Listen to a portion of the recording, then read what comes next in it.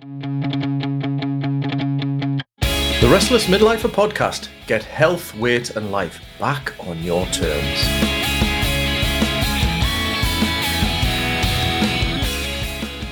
Hi, welcome to episode 75 of the Restless Midlifer podcast. Now, today's not an interview. What I do have is a Q&A session, really, because I have a number of questions that have been asked of me by clients and also by listeners as well. So thank you to those of you who sent them in. So without further ado, let's dive in and get straight to it.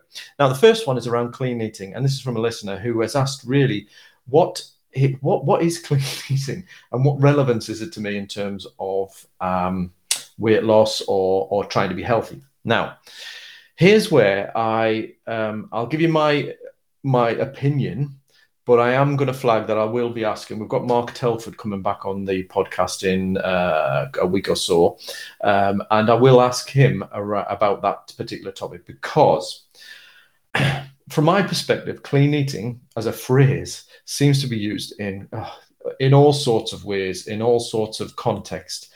And to be honest, I don't know what it means. And I don't know if there is one meaning. And to be honest, when you look at things like social media, blogs, that kind of thing, there doesn't seem to be a consensus on what it is. And it's certainly, from what I can tell, not a phrase that's used in the literature, the research-based literature, the better quality research-based literature that I rely on. So for that reason, I tend to step away from that phrase because of that not being in the literature, but also because it seems to be used in almost a semi, if not fully religious way, that you've got to be clean in your eating. And there is that implication around it for some of the posts and some of the people that do talk about clean eating, that there is this you need to be clean. So this could mean various different things, to be fair. Some it might mean you need to eat only organic, you need to eat your vegetables, your broccoli's had the chance to roam free on the meadows, that kind of stuff. And it's all about the way that whatever the meats, the livestock, the plants, etc., have been grown or raised. Others, it's about following a very specific, rigid diet, whether it's narrowing down to particular foods, and a particular food group like meat is dirty or wrong or whatever. So for me, and there are other contexts where it might be used in a more responsible way around actually. It's tied into what is healthier food. We want less processed food. We would like to increase more vegetables. Less watch the energy content, etc., of some of the meats and the foods that you consume. That kind of thing. So for me, the word clean I step away from quite a lot. But as I say, I'll ask Mark because I know that he does use that phrase from time to time. But I'd be interested from somebody who I respect and know, from a personal training background, a lot of experience and knowledge, what his take is on it. So that's my take on clean eating. Not sure if that's helpful. All I would say is you don't need, in my opinion, if we're following a sustainable long-term program, we don't need to worry about the phrase clean and am I eating clean? Because there are different ways to focus it, and it does depend on your goal. So if you step away from like a judgmental thing around clean. Okay, so thank you for that to, I think it was Stephen who asked that question. So thanks, Stephen. Good one. Second one, which is another quick one, because again, I'm going to flag that I'm aiming to get some at least one guest in to talk about this topic, but it is about the topic of weight resistance training, weight training for women. Now, obviously, I'm not a woman, so I can only have a limited perspective on this. But that's why I'm going to ask somebody to come in and explore this. But the question it relates around, I understand that I want to get fit and exercise. I want to eat right, but I'm a bit worried that I hear resistance training, weight training is an important part even for women. But I'm a bit worried that I start to build muscles and start to lose my femininity. Now, these are the words of the person who asked me this question. Now, my initial perspective, and this is based on asking questions of the likes of Mark and I guess Elaine Hudson, who was on a previous episode and has lost a lot of weight and is into wild camping, open water swimming, power, strongman contests, that kind of thing now, and by no means developing a physique that I think this person had in mind. And so the views are that you can't accidentally grow big muscles. You have to really, really work hard at it, really focus and dedicate your life, and it has to become almost a singular focus. So, in terms of from a female perspective, the benefits, and I'll step away from the perceptions, because the benefits are growing some strength, building strength, toning up those muscles can be really, really beneficial, not only in sort of, longevity, strength, and just confidence in yourself, but it has a knock-on benefits on your metabolism and burning energy. So that's as much as I'm going to say, because, as I say, I think there is a misconception around what resistance training is and how it relates to women. I think it's being challenged and changed nicely and positively as we go. But I'm going to ask somebody, see if I can get a couple of guests on to talk about that in particular. So again, I'm sold personally, for me and for anybody, that the benefits of building our strength doesn't necessarily mean muscle size. It means building our strength in terms of our joints and that, and protecting ourselves for midlife and beyond, because our muscles percentage, if you like, declines. The muscle strength, if you like, declines without that training over the years, particularly in our 30s, 40s, 50s and onwards. So we do need to train it. But as I say, I'm going to get somebody who knows a lot more about that than me to talk about. Okay, so let me just have a quick look at my list of questions here. Okay, now this is a good one. Burnout and managing weight loss. Now, this is from a client. And I think it's particularly relevant here because many of my client group, my own experiences with burnout, and from what I can gather just in conversations with a lot of people across a lot of different medium, that getting, in midlife, part of that change and that shift in our perspective is we start to realize that a lot of years have passed and perhaps there's more years behind us than in front, and that starts to get you to reframe. But we also perhaps are experiencing an element of burnout, and that might be mild to severe, depending on where we're at. But we've worked hard to build a life, to build a career, a business, whatever, in a particular direction, and we get to a point where we think, is this it? That coaching question that I always talk about. But also to think, wow, I'm knackered, effectively, technical term, but I'm exhausted, and is this what it's going to continue to be?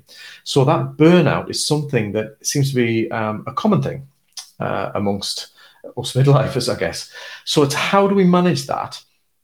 But also, if we're recognizing that perhaps we put on some weight and we're trying to shift weight, how do we balance the two? Now, this again is a very individual conversation. I know with the client who particularly asked that, we were talking very specifically about their challenges around this, and how do you manage energy levels when you want to do exercise, when perhaps your energy slumps more noticeably at particular times of the day, which leads you to feel like you don't have the motivation and more tempted to make the wrong choices in terms of get a takeaway or something like that, when you're trying to stick to more sustainable day-to-day actions.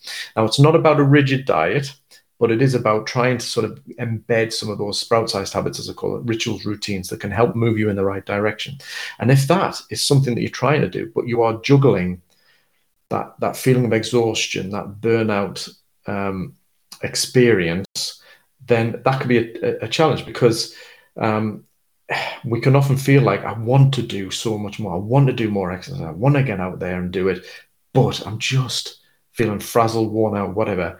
And which wins out? And what is the best way forward? So for me, again, it's a very individual thing, but general rule of thumb is to step away potentially from the all or nothing. And I've talked about that in previous episodes, that thing of, I'm embarking on a plan, so it has to be everything. I have to get everything right, my exercise right, my sleep right, my eating right, all of those things. We step away from that because the process of going all or nothing in itself can be quite stressful and add to the sense of strain, which then can add to the exhaustion and the burnout symptoms. The other thing is, exercise in particular is another stressor. Now, I'm a big fan of it, but as my friend Duncan O'Brien, who's a personal trainer, once said, if you haven't been to the gym or active for a long time, you've got to earn your way back to the gym. And that's a phrase that resonated. And I'll try and get Duncan on the podcast in due course, because that'd be a great conversation. But his point is that all or nothing means we jump into some extreme exercises, or what can be significant, even moderate exercise, from a cold start. And that's that all or nothing mentality that perhaps has contributed to the burnout. So what we need to do is separate the two out, but recognize that they so interplay with each other. So if we are embarking, and this is some of the thoughts and reflections that we exchanged with my client as well around this, is to recognize that there are a number of levers in terms of weight loss, and I'm going to do something more specific around that. The number of levers in terms of weight loss relate to energy in versus energy out. So energy out, the lever is activity, movement, and exercise. Energy in is the three levers are around what we consume, the dietary side of things. But I'll park that for now.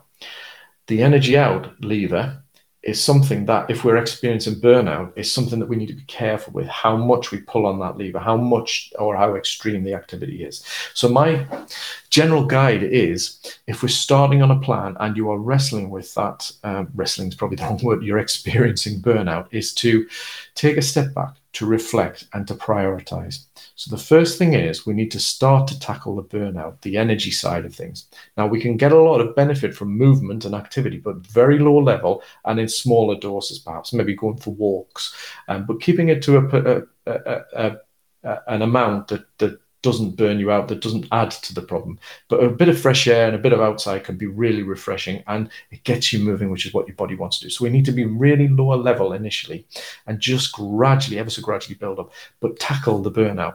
So we can still look at things like how you eat, but again, not go extreme, because diet to the extreme, which is something that I'm, if you've listened to the podcast, you know that that's not the approach that I recommend at all. But diet to the extreme, it's a stressor in itself. We've evolved to respond when food intake is reduced, or sources and opportunities for food is reduced. We've evolved to treat that as a stressor, a long-term chronic stressor, even if in times of famine, if you go back to cave people days. But for now, what we might need to do is just pull on those levers very lightly and make some small changes. So what one meal could you tackle and improve? What and change? What one rule, perhaps no snacking at work or in a particular time, or save a treat till the end of the day. Little small rules that don't necessarily turn your life upside down whilst you get on with the job of looking at the burnout. And the burnout is around taking stock of what are the causes. So there's the causes around, is it work related? Is it relationship related? Is it a worry? Is it stressor? Is it that kind of thing? And how do we deal with that? So that's the stress side. And that's, I guess, time for previous podcasts I'm sure I've talked about, and I might dedicate some further time on that, because that stress is, we need to get to the underlying causes, perhaps make some decisions, communicate with people, and start to deal with that, look at our psychology and how we're responding to things.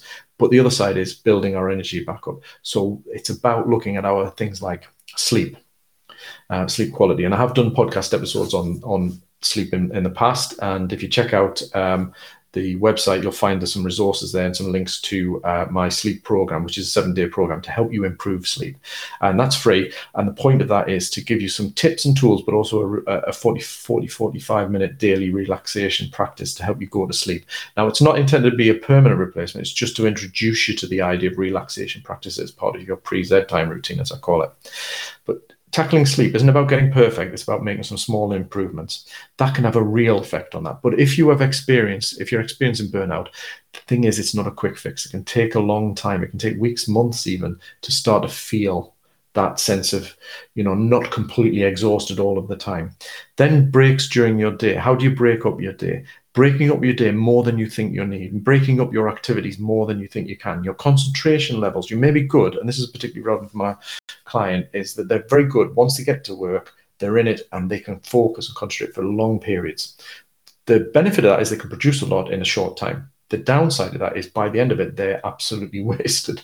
So we have to balance that out. So maybe step back and build in some artificial, in their case, some perhaps seemingly inconvenient times, hard stops and breaks to allow you to change up the activity, to rest, relax, take some time to reflect, go for a walk, whatever. Even a nap in an afternoon, if that's possible, so long as your sleep is okay, that can be useful. So it's a long way around, and it is a fine balance, if you like, between the two, and very individual. But the general rules of thumb are: Let's deal with the burnout and respect it.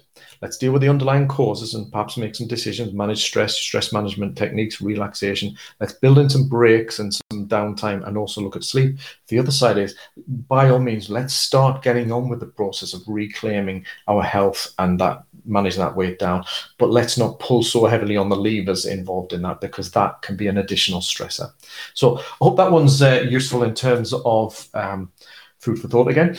So thank you for that, my client. I can't name them, but it was a really useful exercise in going through that. And I think it's useful to share as well if you are experiencing burnout or just feelings. And in terms of what is burnout, that's probably a conversation for a whole episode. But if you're feeling like after a night's sleep, you're waking up and you're still tired, you've not fully rested, you're finding that you're getting through the day and it's grinding at you, you're almost on that automatic pilot where you're just not always present.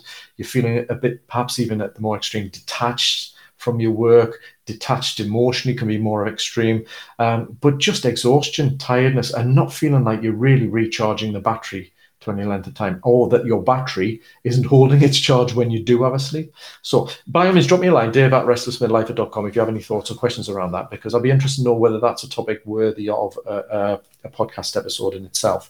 And perhaps I can also speak to somebody who we can bounce off around that topic as well. I'm delighted to announce the imminent launch of the Midlife Reshape Academy. This is a low time and cost commitment membership option for those of you who want to embark on your own midlife reshape, with the support of a program, supporting resources and courses, Q&A support from me, and the chance to be part of the Restless Midlifer community of like-minded people sharing similar goals and ambitions. So if you're feeling like your health has drifted, you're not in the shape you want to be, and want to get back to feeling more comfortable in your own skin, then hop over to midlifereshape.com/academy to find out more and join the pre-launch waitlist, where you'll be kept up to date with launch details, what's in store, and to take advantage of founder member discounts. That's midlifereshape.com/academy. Okay, so next question. Let's have a look. A client question, but one that I think comes up quite regularly, and it's around having a bad week. So I've had a bad week. I'm sweating sprouts, Dave. I'm trying to embed those small sprout-sized habits. I am trying to keep them down, to a manageable way, a manageable level. But with the best will in the world, life happened. I had this happen. I was I had a really stressful time and a bit of conflict at work, and I dipped into a takeaway like a McDonald's or something, I think it was, on the way back from work, and then had a few beers and a late night, which led into a bit of a spiral over the next few days because I was tired the next day, that kind of thing. What do I do now? You might recognize that I've certainly had those days and weeks, and I think this is where I think it's important to, firstly, I always say this, and I've said this so many times when I used to run the stress sessions, is give yourself permission to be human. Permission to be human, because you're a physical, emotional, psychological creature, and as such, the day-to-day demands, challenges, the unexpected things, the mundane grind as well, will play its part in things, which is why I'm always about, let's make whatever plan you have life-proof. For me, it's all well and good having some fancy plan that's extreme, that you are motivated to do, that you can manage for a week, but then life gets in. It doesn't work. It isn't sustainable. For me, it's about, let's start with the off and let's get real. Life will happen. Whatever you set out, even the sprout size plans, my cabbage slice and sprout plan, my 139 plan, even that, as much as we try to keep it manageable, is going to take a battering from time to time. So permission to be human. Let's recognize that's that. And then there's two things, because one of the things I think is that if we have that setback or that falling off the wagon, it is very easy to let it spiral out. In addiction, and we're not talking addiction here, but I like the phrase, a lapse doesn't have to become a relapse. And I think it's similar for where we're at here, because we can fall, we can lapse, but it's what we do then that can dictate whether it becomes a relapse. We start to spin off out into the old behaviors. And the key thing with that, I found, is the way we treat ourselves when we have the lapse, because the lapses will happen. Yes, we try to work on just embedding those sprout-sized habits and learning our lessons from them so that we make them as robust as we can. but we will have lapses. Life will happen. But what do we do in order to avoid a relapse? And the first thing, permission to be human. The second thing is to be kind to ourselves, to catch that voice that says, "Oh, see, told you so. Another failure. I knew you wouldn't do it." You know, the voice that, but whatever it is, this is my kind of voice, I guess, that comes up and saying, "Who are you to think you could have anyway? Just forget it, man. It's a waste of time, or you're useless. No matter how hard you try." Whatever those voices are, they are the culprits in my estimation of what can spin you back off into relapse, I guess, into falling back up and giving up on a plan. So the first thing is to permission to be human, and then to start that, to catch yourself in the act of that negative voice, that voice that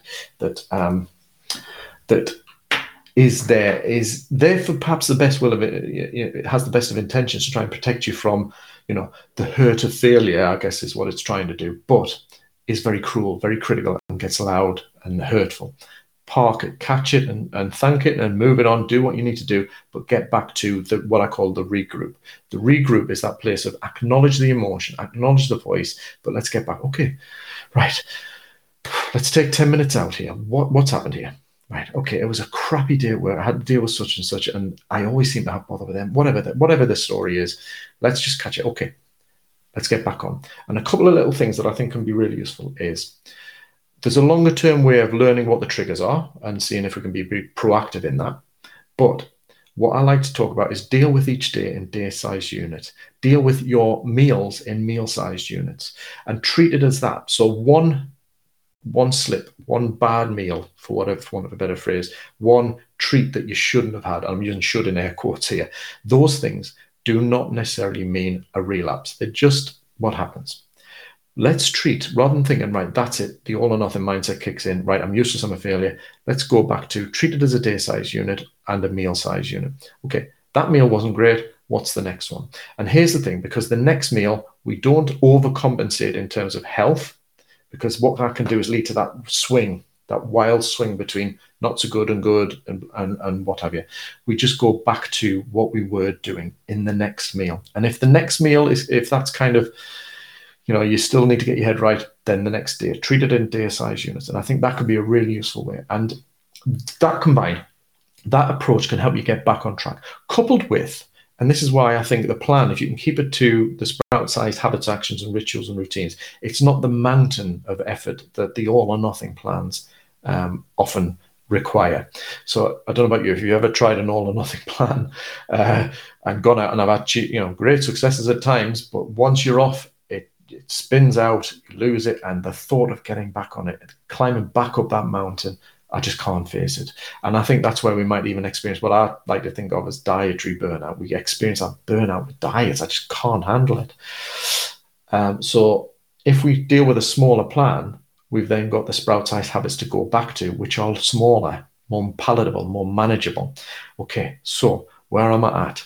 Right, okay, this is what I'm trying to achieve. This is my long-term vision. This is my short-term goal. So for me, long-term vision is be fitter at 66 than I was at 45 when Rosie was born. Short-term vision is Operation D-Move.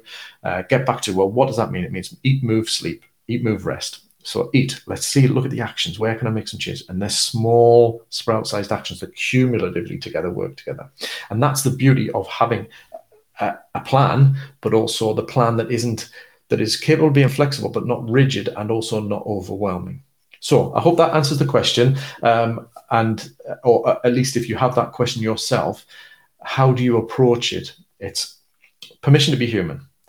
Catch yourself with that self-recrimination and start to be more compassionate with yourself. Acknowledge it and park it, and then get back to, okay, day size and meal size units. I slipped then, what can I get back to? When can I get back to it? Next meal, tomorrow. And do it that way. So hopefully that answers the question. Okay, so next one. Okay.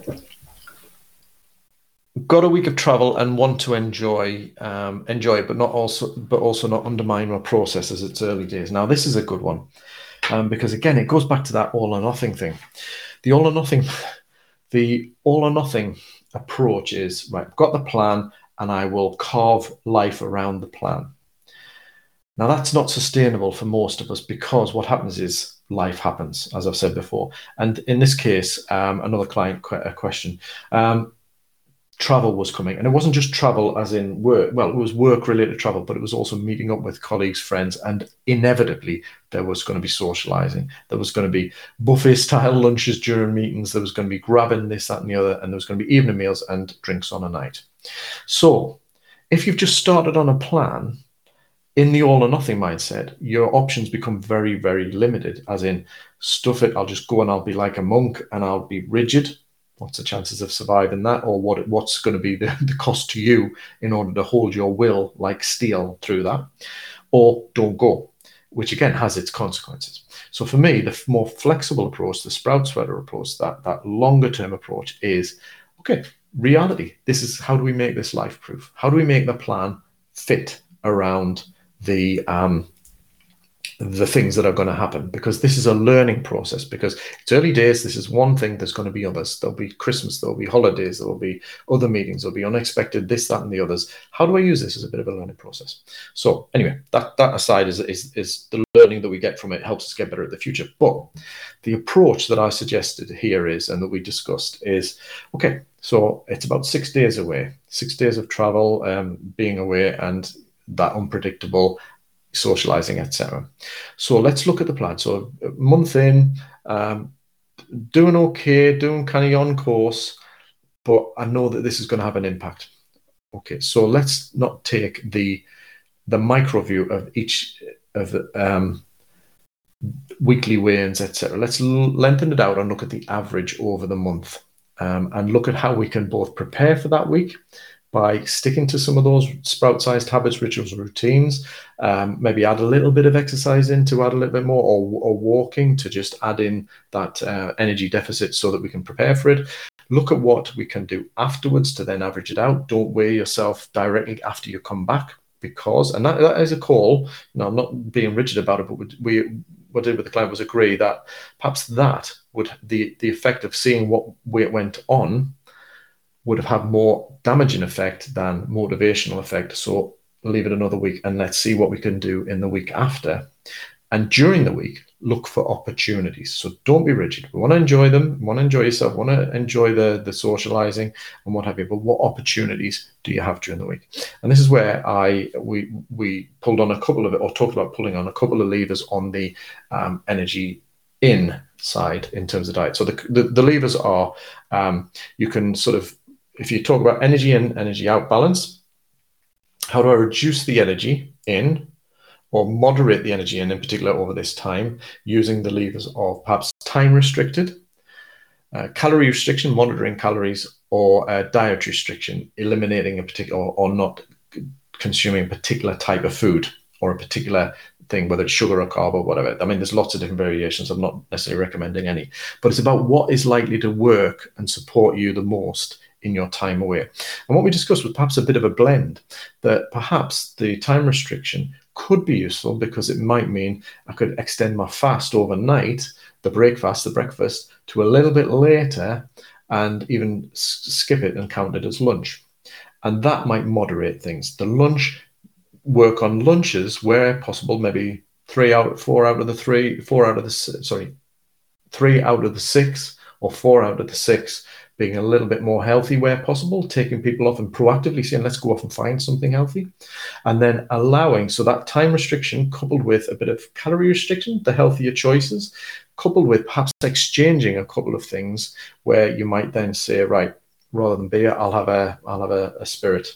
And this is not me endorsing this. This is discussions that I've had with the client around what would work. Now, this is not necessarily going to work for everybody, but it's about being flexible. And this is the point about the planning and the thinking ahead. You have a number of levers to pull. Rather than expecting to rigidly stick to something, let's change it up. Let's move. Well, the time restriction is something I could use there, because naturally I might just, I might skip breakfast and it'll work for me because I'm going to be straight into things, be busy, occupied, etc. That'll work.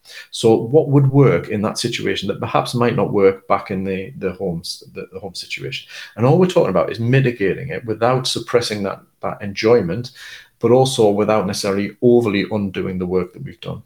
But being real, there's going to be an impact of that few days. But that's life. We're playing the longer game and treating it as the longer game. So again, this was a conversation. I think it's useful just to sort of see in terms of the thinking around it, that it takes a bit of thought, but it's not about being rigid. It's not about beating ourselves or even being defeatist and thinking, oh, well, it's a write-off. The week's coming up as a write-off. What could you do that could just help it be a little bit less, a little bit healthier than perhaps it would have been if you weren't on this journey? And have a think about that if that's something for you. And again, drop me a line, Dave at Restless Midlife, if you have any thoughts or questions around that.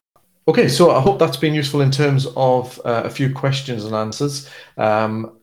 Please, if you have any questions about this episode or any other questions around whether it's regaining health, getting life back on terms, losing weight, that kind of thing, some of the challenges and experiences, then drop me a line at dave@restlessmidlife.com. I'd love to have them, and I'll hopefully do a Q&A session in a month or so or 2 months' time.